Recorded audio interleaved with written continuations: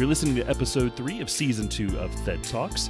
I'm Jimmy Chrisman, your host. THED Talks is a podcast for theater teachers and theater education students. Each week, I'm going to bring you stories and interviews from experienced K-12 theater teachers, current theater education majors, and professors of theater education that hopefully will warm your heart, renew your faith in teaching, and provide resources to better your practice in your theater classroom. Thank you so much for listening. I've got a great episode for you this week. My episode this week, I talked to Blake Miner. Blake is a theater teacher down in Texas. We actually met on one of the technical theater educator Facebook groups, and he messaged me and asked me to appear on his podcast, Miner Wisdom. So I encourage you to go check that out when you're looking for your next episode of THED Talks on your favorite podcast provider. But Blake asked me to appear on his show, and so while we were talking, I let him know that I would love to talk to him sometime on THED Talks, and he said, well, why don't we do it now? So I hurriedly turned on my sound equipment and captured a really fun interview with him, talking about some technical theater things, as well as his journey to where he is with what he's doing and why he's doing Miner Wisdom. So I hope you enjoy my interview with Blake Miner. So Blake, tell me a little bit about what you do and kind of where you are with what you do at your school, and maybe a little bit of the Sparknose journey of how you got there. Yeah, so I'm I'll be entering my 7th year as the director at Dulles High School down in Sugar Land, Texas, in Fort Bend ISD, and it'll be my 10th year teaching. So I spent a year in Dallas. Wanted to come back to Houston. I'm a native Houstonian, and went to Dallas against my will to court at that time. Well, now my wife, but I was there to court her and be like, hey, come back with me. So I made that sacrifice. And, if you don't have to go to Dallas, just don't. But anyway, that's a different story. But so I was there for a year, and then I came to Katy ISD, which is very well known in this state for having amazing sports, successful sporting teams and such. I actually hated it. I just despised being there, and was sitting around with a couple of high school friends. One I'm still very, very close with. She's one of my best friends, and telling them how much I hated it. And her husband is a member of the group Straight No Chaser, which is an a cappella group. That's why I was talking about Bloomington earlier. And she said, just shot in the dark, would you ever want to design lights for them? Because that's my background, is lighting design. I was like, I'd not thought about that at all. That was the first time that ever crossed my mind that I would do anything other than education. I thought, well, here's my chance. So 3 years later, I have a 1-year-old at home thinking I can't keep leaving her, because I've been living on a bus practically for 3 years of my life now, touring with that a cappella group. And then I got the job at Dulles, and I've been here ever since. So I went to a high school for the performing and visual arts, so my high school background is heavy into theater. I went to, at that time, a really well-known middle school for theater. Before that, my parents put me in a clown camp a couple of times. So I've been doing theater all my life, but I started out as an actor, and then out of convenience became a technician, and 20 plus years later, I've been designing and being a technician professionally, and haven't acted too much. Every once in a while, I'll try my chops at improv, but I can't remember. I mean, like, I barely remember your name. Like, that's just how bad my memorization. So, I'm just not I haven't worked that muscle, but yeah, so that's where I am. Well, before we jump into talking about your tech theater work that you're doing, I want to know, because I know you like you just said, you were a high school theater kid, did it in college, now it's your profession. Talk to me a little bit about how you saw your growth as an artist and your experiences in educational theater through the years, and has that changed over now that you're teaching it? So, without throwing anybody under the bus, yeah, it has changed, but it was definitely a roller coaster. It wasn't an uphill climb by any means, because my training in high school was such a conservatory style of training. You spent 3 hours a day in your art area, and this is for all the art areas. You spent 3 hours a day in your art area. And then the other 3.5, 4 hours, you were doing academics. But, talk about a school, my school right now, we spend 50 minutes in our art area, right? You take theater 1, you're in there for 50 minutes. And I've got a handful of kids that have 2 theater classes, but I can count them all in one hand. So that experience really spoiled me. And so I went off to Sam Houston State University. And again, this is back in 2000, so things have changed since then. But they had a very young lighting program, and that's really what I wanted to do. I had not shopped around for universities, which is a huge mistake. I had set my sights on going to Sam Houston State University. And about a month into it, my lighting professor had to go work on another project, as you want them to do. You want them to stay professional and keep working in the real world, and asked me to watch and manage a class. I'm a month into college.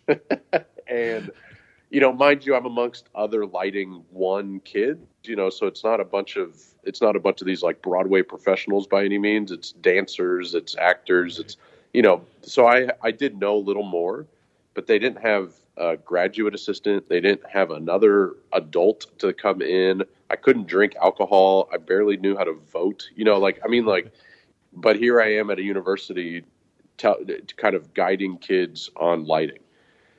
And so a red flag went up. I decided I was going to leave there, and I went to University of Houston, and my goal was to not do theater at all, to do business and get more education when it came to the business side of things so that I eventually could own and manage my own theater.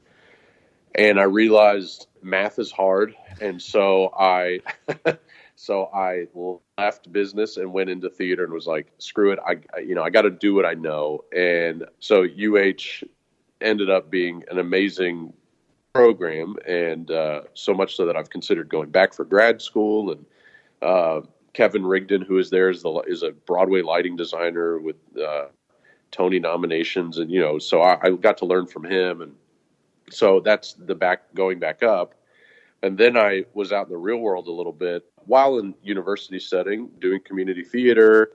I had 12 par cans to light this, children's show with the director saying, I want this light and that light and this in this color and that color. And I want gobos. And I'm like, these don't make gobo, So there's in the professional world, professional quote unquote, there's my dipping back down the struggle of, I don't know how to make chicken, out of, or chicken soup or chicken salad, whatever. I don't even know.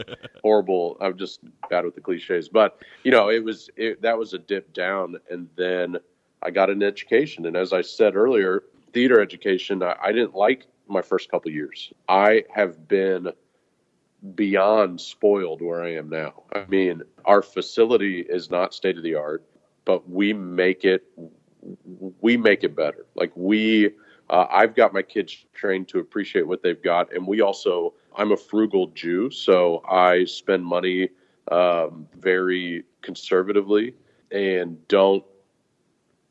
we don't work beyond our means.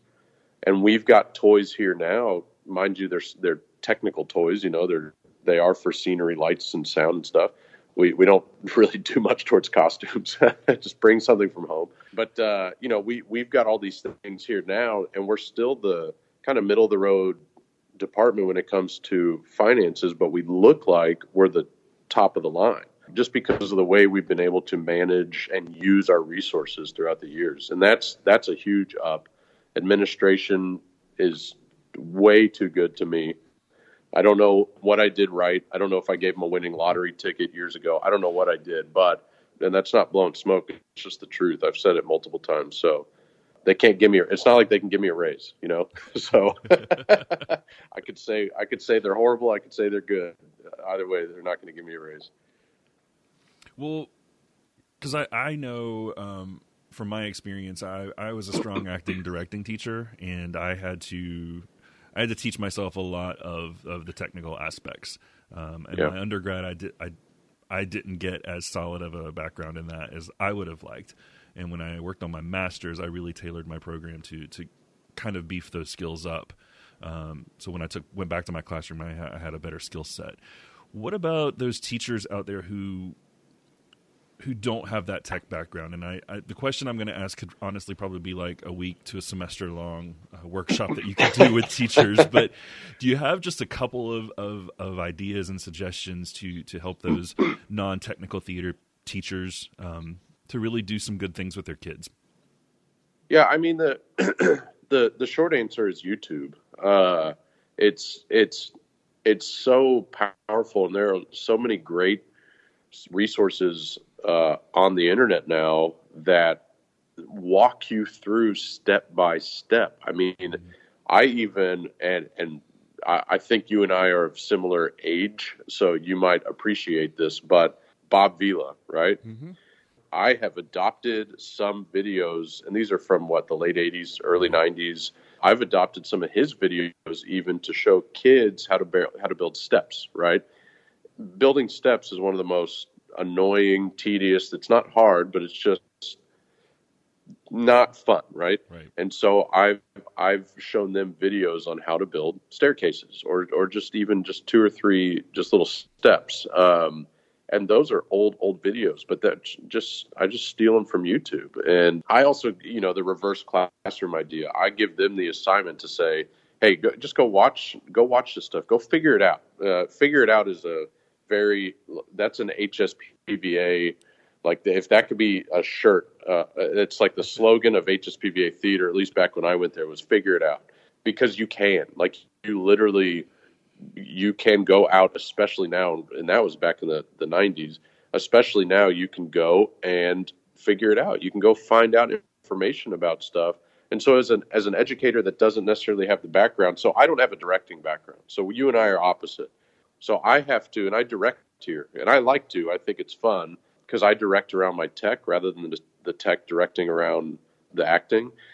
So I've had to sort of figure that stuff out the same way that there's a YouTube series. It's they talk about technique and all this stuff, and they're all from Britain, but they have some great resources on directing, on looking for these shapes, these levels, this and that, and that's the kind of stuff that I've gone to. So I would say the same thing for somebody that's on the opposite side that needs more tech background. Now, all that said, there's a safety element involved with tech, right? So you have to always have that in the back of your head. Like there's a thing that I always tell my maintenance people, all right, and I tell my students this, and even other teachers here, because I'm our district's theater facilitator, so I have to kind of coach up some of our other high school directors. And so I tell them, use the 4-letter S word as much as possible if you really, really need it, and that's safe. So this is not safe for my students. And the minute you throw out the word safe, maintenance is busting down the walls to get into wherever you are that you're saying is not safe, and that's a powerful word. This isn't safe. So as a director, as an acting director, you have to always have that kind of in the back of your mind. Don't just go and leg up a platform with 2 screws and it's a 16-foot tall platform and you threw in 2 screws on this 2x4 and you're like, oh, well, it's standing, that's not necessarily safe. So that's always something that you got to keep in mind, is if you're not sure that that's probably the best way to do it, you can always ask somebody. It's also amazing. Sorry to ramble on about this. You said it yourself, though, to start. It was, I could go on for a whole month. But the people at now Lowe's and Home Depot, right? Those are powerful tools as well. Just going up to people and don't go to the paint guy and ask them how to build a platform, because they're in those areas for a reason. But they build things to last, right? So they build houses and they build furniture and they build things that you want for years and years and years. We build things. Like I always tell my sister when she's like, can you build something for me? I'm like, yeah, but it's going to come down in 3 weeks, because that's just not how I wasn't trained to make stuff last forever. So you have to go use those people as well and say, hey, if you were to build, let's say you build an 8-foot, blah, blah, blah, blah, blah, whatever, you give them the schematics, they could tell you some tips on the best practices for that too. So anyway. Long answer, but again, you said it. I opened the can. So no, but that's good. That's good information. I think that's good stuff for people to hear. I know we met on a Facebook group and over the discussion about podcasts, and you're on mine, but I was just on yours. So tell us a little bit about your podcast. Yeah, so it's called Minor Wisdom. It is super niche. It's about educate. I'm trying to get away from just theater education, right? But it's a theater educators podcast, and similar to yours, it's telling that background. But all of my connections are in Texas, and so I've got some heavy hitters in Texas. I know a lot of people. It's kind of like only knowing Jerry Jones and Bob Lanier, and then that's it. Well, Bob Lanier, R.I.P. But it's like only knowing two owners of a football team and then saying, I know everybody in football. But so I know a lot of people in the Texas theater world just because I'm a schmooze, I'm a networker. But the podcast really caters towards that and does a lot for that community. I've gotten a lot of good feedback from other teachers, people I've never met. I'm going to be sitting down in a couple days with a theater teacher that just happened to see me. I made some swag. Swag is different, but I made some swag, and he saw my shirt and he was like, what, you do Minor Wisdom? I was like, yes, I do. So we're having a conversation in a couple days, but the interviews are limitless. I mean, I can interview educators and theater educators, and I can interview administrators, so it's really, it's for me, it's super cathartic and extremely fun because I'm sitting and talking with people that A, want to talk, and B, want to talk about stuff that I'm interested in. So I could banter for hours with a lot of these people, and it would be so boring on a podcast, but it would be just fun for me. And why not throw a microphone in front of them and record it? That's right. Well, I've enjoyed listening to the episodes I've started so far. I think I've gotten through about 3 or 4 of them. But it's definitely I've subscribed to it, and I'm definitely listening to them, and I'm enjoying them. So thank you for what you're doing. And ditto with yours. I love your title. I think that's a great, it's a play on the TED Talks thing, but it's a very creative title. Mine is like egotistical. It has my own name in it. but it works. I mean, it works. And yours is very. I love, and I mean, just from what we've chatted with here on Skype, I really enjoyed seeing you and knowing a little bit more about you now from this.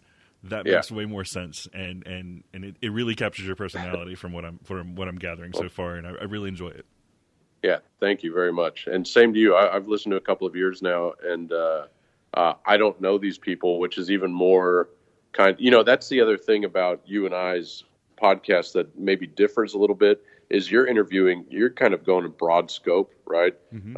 And I'm humanizing a lot of people. So like I'm interviewing people that up to this point for 2,500 theater teachers in the state of Texas only know those people by email, right? Mm-hmm. And they don't have a face with a name. They don't even have a voice with the name. Obviously it's a podcast. They're not going to get a face, but I'm now asking them questions like, hey, what do you like to eat? And, and it makes them become more approachable and humanizes them a little bit more rather than just being an email response. Yeah. So. Yeah. Well, I appreciate what you're doing. Keep it up. Thank you. Can you tell me one of your favorite stories from teaching? Funny story, horror story, touching moment, change your life moment, anything. Well, those are all different. Whatever you want to share with me. I've got I've got a disappointment story. Let's see. Horror. I've got a lot more horror stories and disappointing stories than I have with heartwarming. This year especially, my group of seniors that I graduated this year were, and I've said it to past senior groups too, were the best. This group was far and away just the best. I mean, they really were. There was no drama in the drama department. The most dramatic thing that happened was one best friend took another best friend by her shoulders and shook her and said, "Get her act together." Like she just said, "Come on, get your act together." She didn't use the word act, but she just said, and shook her. And I had to be like, "Hey, leave her alone." And that was it for the entire year, as far as me saying, hey, drama, there's drama in the drama department. That was the only piece. Whereas in the past few years, we've had to have heart-to-hearts with kids. Do you really want to be here? All this stuff. This year, none of that. They all were so driven to just be better, just be good at what they're doing. They were committed to it. They showed up on time. They showed up to rehearse. You never had to, you rarely had to call kids. They were just amazing leaders. And so this year, out of all those years, it's going to be a tough act to follow. In the past, you always have these kids that say, how are you going to replace me? It's like, well, easy. You pull the next kid up and be like, this person's going to replace you, but this group is sincerely a group that is going to be very, very difficult to replace. And I think that other classes know that. The juniors and the sophomores know, wow, that's going to be a tough group to follow, tough act to follow. That was heartwarming. The other side of things, because I want to share one story that was not, it's a disappointing story. So we do a stand-up comedy night at my school. That a few years ago, I had a student who wasn't much of an actor, but he wanted to be a stand-up comedian. He wants to write for SNL, which that's a dying thing now. But he asked me if we could do a stand-up comedy night because he just wanted to be on stage. And I said, sure, why not? I didn't have to do anything. I'd turn on some lights, and we made it look kind of, the ambiance was kind of fun and just had a fun night. I said, you guys keep it school appropriate. Don't make it dirty. It's hard to do comedy when it's not dirty and raunchy. That's why Seinfeld is so good at what he does. But we didn't have a lot of rules, but we crowned the champion at the end of the night with, of course, because I'm a big wrestling fan, a wrestling title belt, but a children's one, not that $500, real replica, but it was that tiny one that you can get for $20 at RIP Toys R Us. But we had done that year after year. Well, fast forward to this year, and one of my top students. Now, to give you an idea of this kid, he's hilarious. His name is Anas, but it's spelled Anas, and so people all call him Anus, of course, right? And he's doing his comedy on stage, and he's a great kid. He's he's like a son to me, a son I've never had. And he's also Middle Eastern, so that doesn't really work out too well. But he does some raunchy comedy for his comedy night, and he knew I was disappointed in him, and it was because of anxiety. He just got really nervous on stage. It all rushed in at once that he was on stage in front of probably about 80 people, and he went straight to dirty, and that was his go-to joke that he had to go to, and it was very disappointing. And so that was again, we talked about roller coasters earlier. That was the high and the low of this year, was this great group of seniors. And then that moment happened, and he and I are cool now. He knew I was very upset, and if you want a kid to respond well to you, tell them you're disappointed in them. Don't say, hey, I'm really mad at you. You say, no, I'm disappointed. I'd expect something different from you. And that really just kind of, it really hits those kids. And I think most educators know that. But if there's a new educator listening, use that disappointed word sparingly. You can't use it all the time. But if you truly are a disappointed kid, and a kid can see that in you and they look up to you and idolize you, then that'll really hit him hard. Because he was super apologetic, wrote me this just awesome, sweet note later. So it was, he's in my good graces again. But it's something now we can go back and look on and laugh about it. So yeah, I have a kid who was really close to me, and he his father was not part of his life, so his freshman year he adopted me, and he said, "You're my dad now," and I still get Father's Day cards from him. He's 26 now, and but he was in a production of Rent that I did. We did the regional premiere of Rent several years ago, and he played Mark, and he made some acting choices during La Vie Boheme that we had not rehearsed, and were some things that could potentially hurt his fellow actors. And when we got to, after I saw it happen, I just marched myself backstage, and I waited for him to come off for intermission, and he was high-fiving everyone because they all had a good time with it. Nobody got hurt. And I said, "You outside now." And he met me outside, and I said, "I just want you to know how disappointed I am in what you did." Yep. And that gets him. his world just shattered. And he, I mean, even to this day, he's like, I remember that we do what we rehearse. We don't change things because you told me you were disappointed, and that rings in my ears even to this day. So, yeah, that disappointment card will get him. Yep. Aside from what you talked about a little bit ago with the YouTube and other things that you use as far as Lowe's and Home Depot, what's a resource that theater teachers need in their life right now that you use?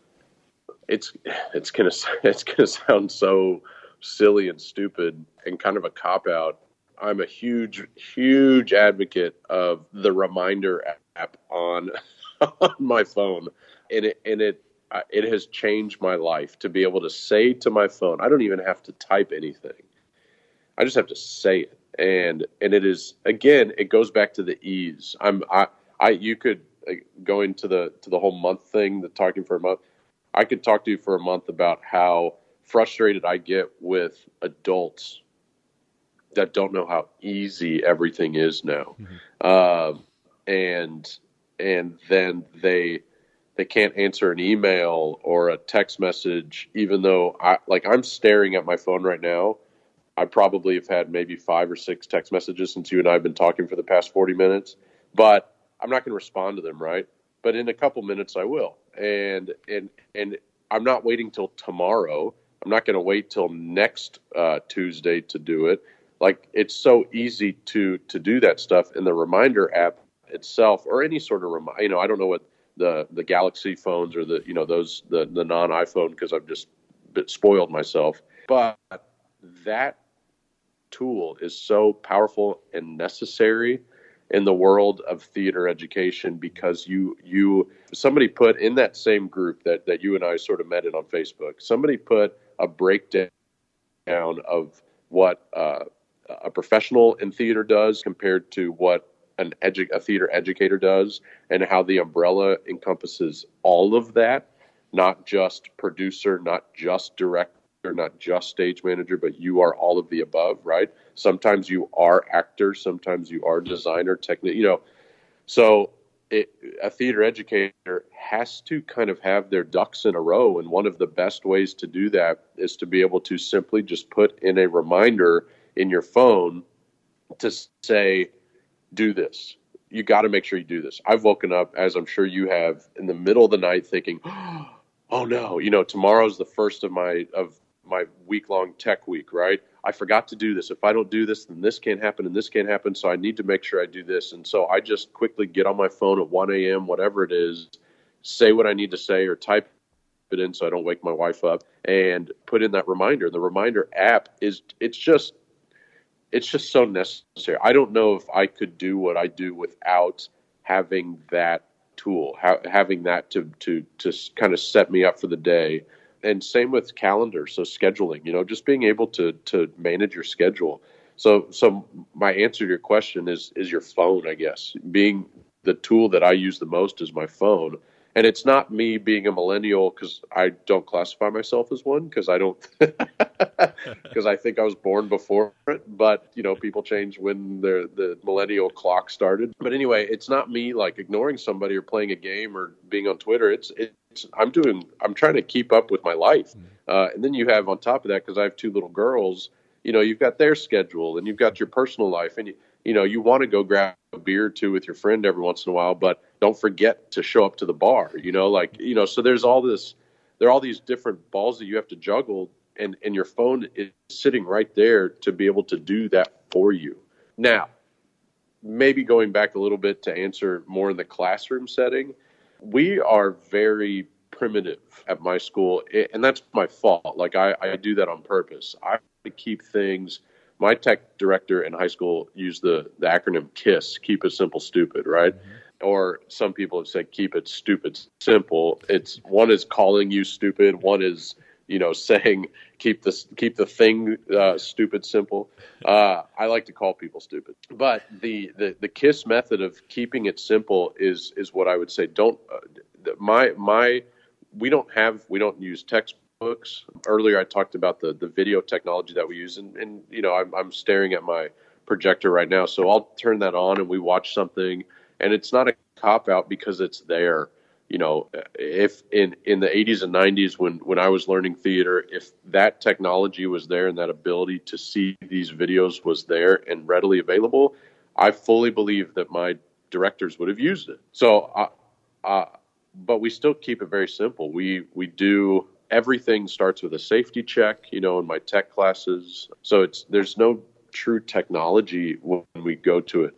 I will say, and I don't know if this answers your question or not, one of the more fun yet powerful education tools that I've used is competition. So I create competition in my classroom and say, you guys have a day to build a standard 8x4 Hollywood flat and Broadway flat, right? You've got to build both because if you build them in order, you can build them. You can use the same wood, right? So you got to build one, take it apart, build the next one, and whoever does it right and fastest gets 100, and that's how you get your 100, right? And if you build it wrong and it's falling apart and the glue's still dripping and it's just nasty, it's not like I fail the kid, right? I mean, they still get an A for effort, but they don't really, at the beginning of the year, especially when they're in my room, they don't know that they're still going to get a pretty good grade when I start the competition. They think, if you don't do it right, you're going to fail. And that's not the truth, right? That would be cruel and unusual because we're in education, not in it's just not, it's not right. But we still do we always do competitions in my classroom. We compete with, we hook up, and I've got it back here. We hook up a simple lighting.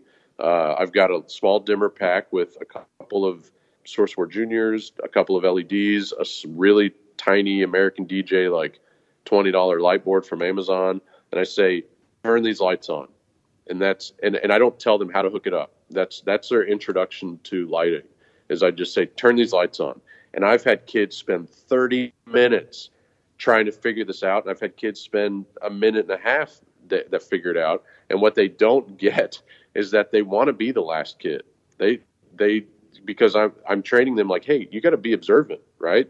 That's part of the process. Sit here and watch your classmates do this, because then you're going to be faster, hopefully, next. But some of these kids, they go off and they sit in a corner. And I'm like, I don't police anything. If they want to go sit in a corner and listen to music and, talk to their friend on Snapchat, perfectly fine. But your grade is now going to suffer because you're not being observed. You're not sitting with the class and being observant. I've got 5 kids that are sitting there taking notes, like plug this into that, plug this in.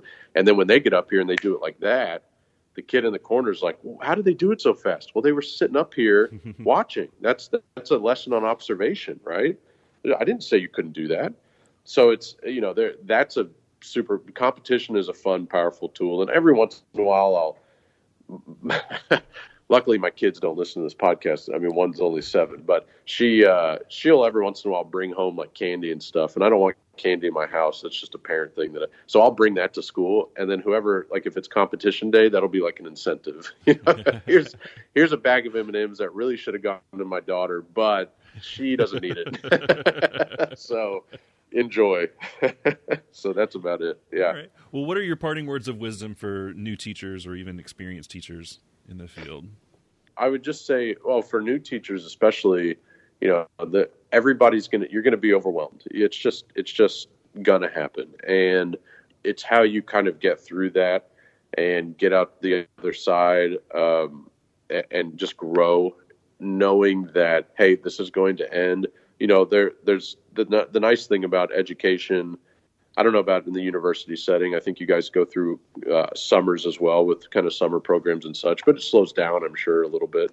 But, there is always a light at the end of the tunnel. There is, you are only doing this for 9 months, and then you kind of get to recharge, or 9.5 months, and you get to recharge. And then you get to go back and do it. And there are all these resources at your fingertips that you can take advantage of to kind of ease your time in this field, knowing full well, and this is again cliche, we're not in this for us, we're in this for the students. We're here to educate students and make them better.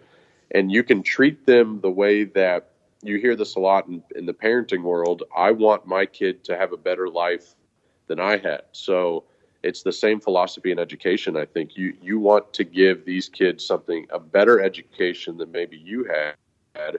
Even if your education was stellar, you still want to try and get to that point where they have a better time in your classroom. Culture's everything, keep in that climate of the culture. And I'm not a yeller, I'm not a screamer, but my kids know when I'm mad, and the climate's a huge thing in my classrooms. So give a kid a high five, and then make a joke out of it when you take the hand sanitizer and be like, I don't know where your hands have been, like have some fun with it, but they still appreciate that high five. There's a video of me right now online of at graduation. We have a 6A school, and down here that means that there are over 2,500 kids in our school, about 2,500.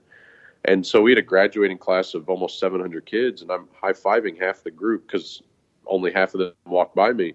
And then I immediately walked on stage, and there's a veteran teacher sitting there. He goes, "Squirt," gave me gave me hand sanitizer because he knew I needed it. So, but all those kids, it's just about them smiling, having a good time. So that's about it. Awesome. Well, thank you so much for talking with me today. It was great to meet you, and all the best with your podcast. Yeah, thanks. You too, man.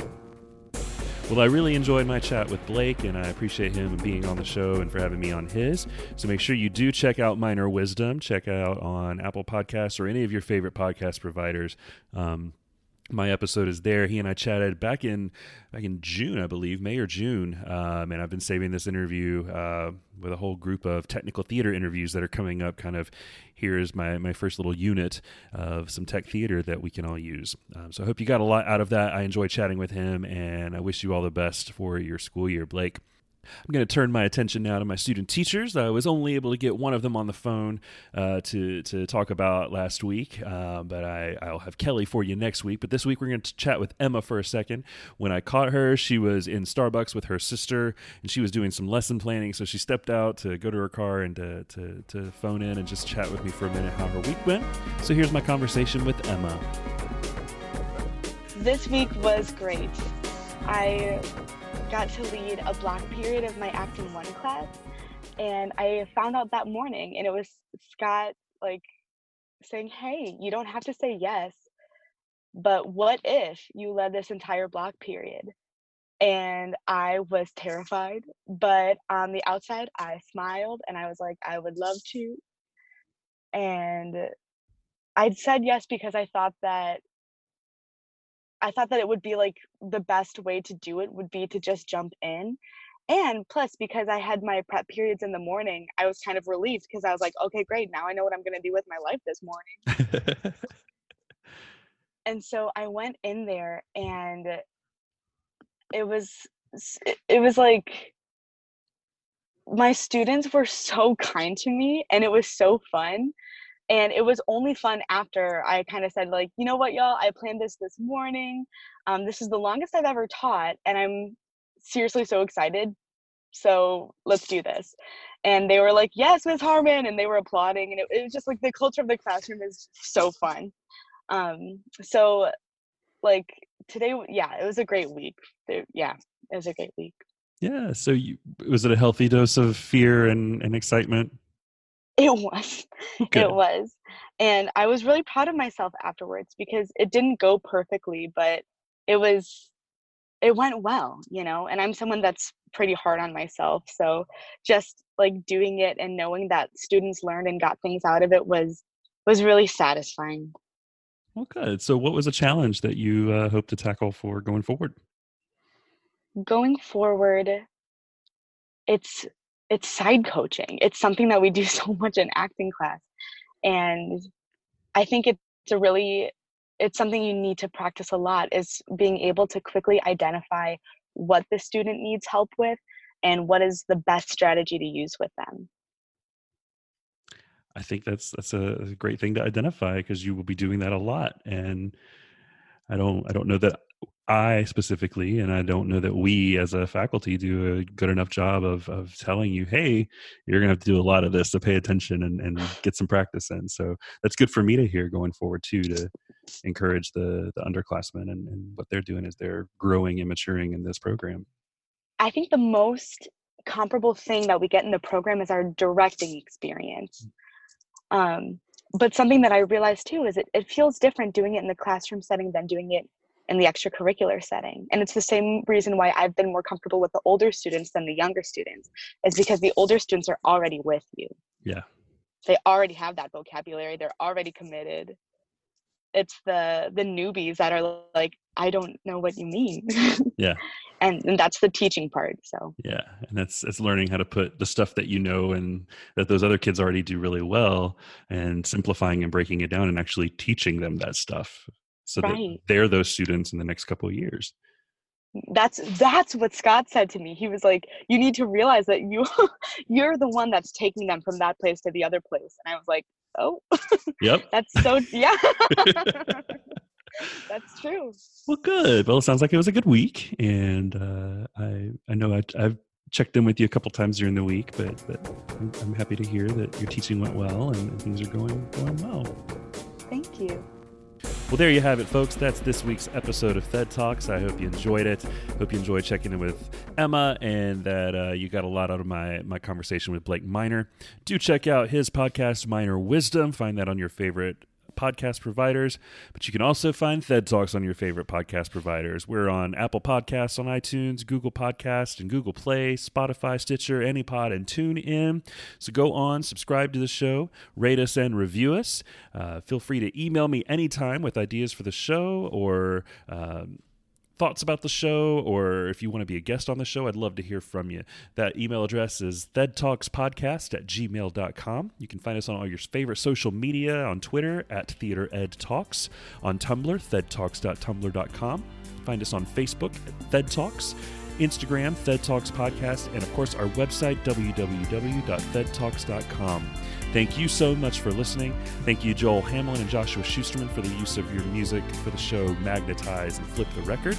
I'm really grateful to you guys, and I hope you're doing well in school. But thank you, teachers, for listening. Thank you, theater ed students and theater ed professors, for listening.